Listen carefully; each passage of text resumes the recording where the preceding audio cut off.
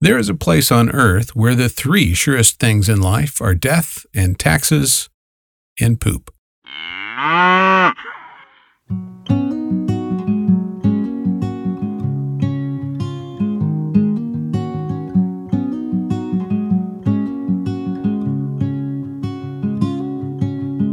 One of the reasons we have so many dairies in our area is because we have such a dry climate.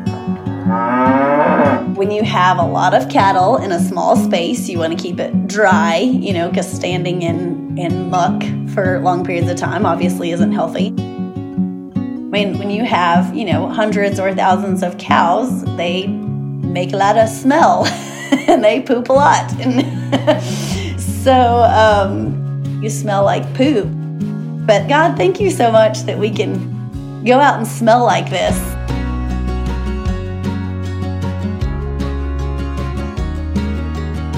Stories of Hope is a podcast about people who meet needs and change lives. In this episode, Melissa Lamb will never apologize for the bitter bovine aroma she and her friends might occasionally give off. It is, after all, a pungent prologue to the greatest story she and her friends might ever tell.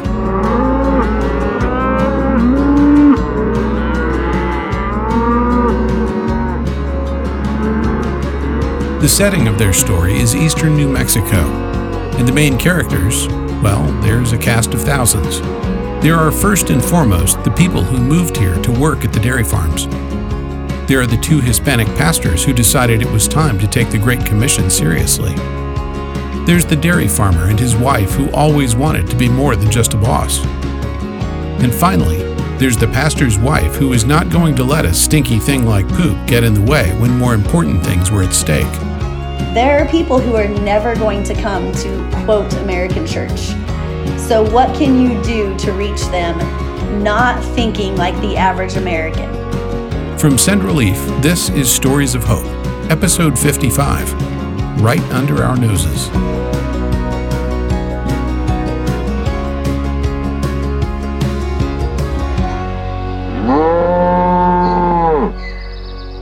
A cow will never, ever punch a time clock. For every tired soul who lives and works on a dairy farm, that is the first and greatest commandment. 24 hours a day, 7 days a week, 365 days a year, someone, somewhere, is always milking a cow. A lot of people, they live there at the dairies, and it's a hard work. It's a hard work because it's so many hours that you have to be stand, and when you go and get the cows, and it's a lot of walking. That's what we do. So it's hard work.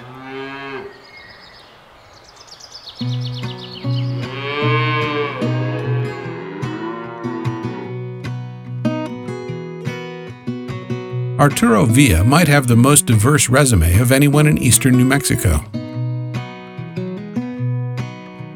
I was a pastor, and I came here to New Mexico, and then I had to find another job, so I went to the dairy and started milking. This is where our story begins, with a Hispanic pastor who went to work on a dairy farm outside Portales. Given his job history, it shouldn't be surprising that when Arturo Villa began working at the dairy farm 5 years ago, the first thing he noticed was not the barnyard smell or the extra long hours. It was the people. Some people came from Guatemala, some people came from Honduras, some people came from Mexico, some people came from El Salvador, and they don't have a chance to go to church, so because they don't have no time.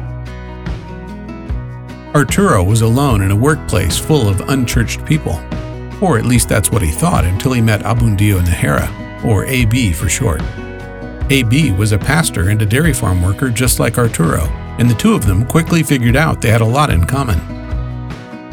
We love the Lord, and we want to make sure that they hear the word.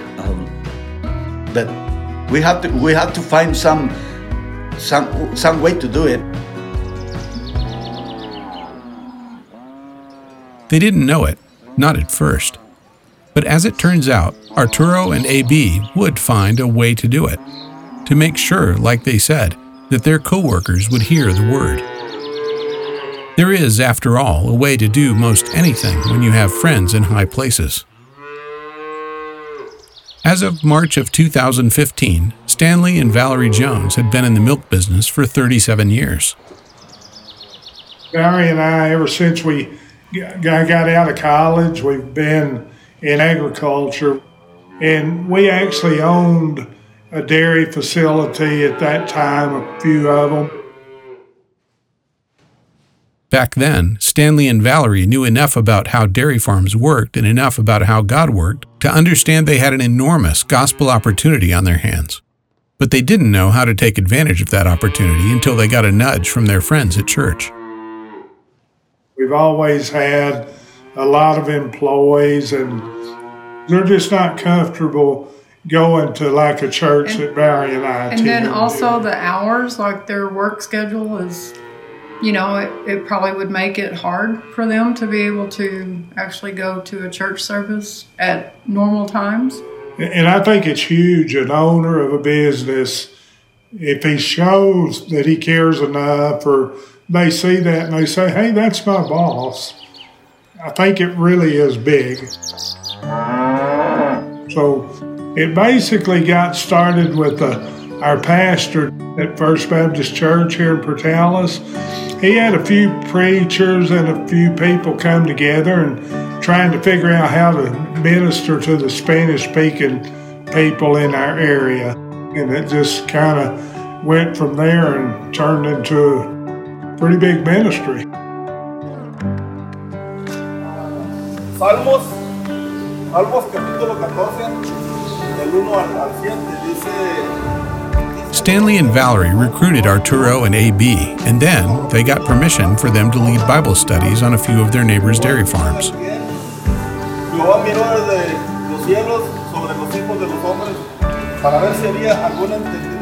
They gave their ministry a name. They called it Foundations of Faith, and it got bigger and bigger. Arturo and AB started going to 5, then 10, then 20, then 40 dairy farms every week.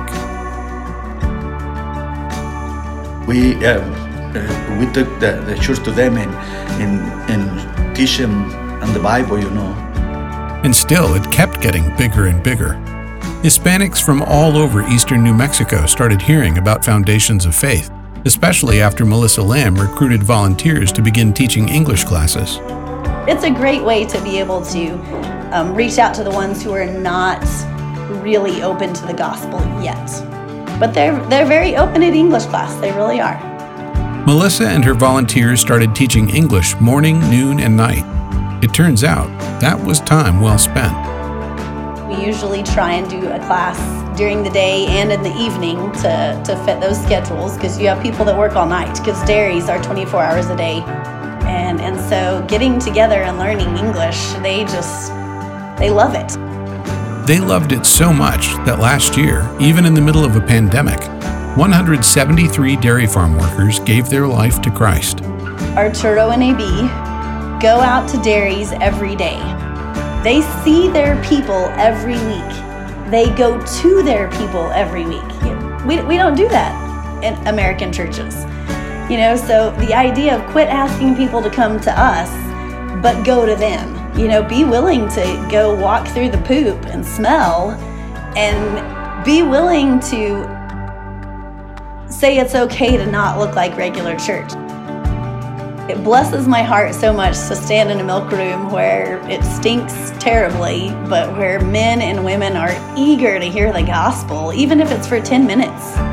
And they were excited about it and, engaging and interacting, and it's a neat thing to see. This has been Stories of Hope from Send Relief. Today's episode, Right Under Our Noses. You may not live anywhere close to a dairy farm, but still, Stanley and Valerie Jones believe what they've been able to do in New Mexico can be done anywhere. I could see where you could take this to factories, to warehouses, to all. I think this could be applied to lots of things and lots of places throughout the country. It just takes a lot of manpower and organization and people that want to do it. And just show them, just show them that you care. Yeah. And be genuine, just show them that you care and just love on them like Christ would. To learn more about how Foundations of Faith is able to do what they do, you can visit them online at ffaith.net. And for more practical tips on how you and your church can meet needs and change lives of people who have come here from other countries, go to centerleaf.org. If you haven't already done so, subscribe to Stories of Hope. You'll automatically get a new episode every 2 weeks. Go to Apple or Spotify podcasts and search for Stories of Hope. And finally, if you liked what you heard here, please rate us and leave a review on Apple Podcasts. That'll help other people find us and enjoy these stories too. And join us in 2 weeks for another episode of Stories of Hope.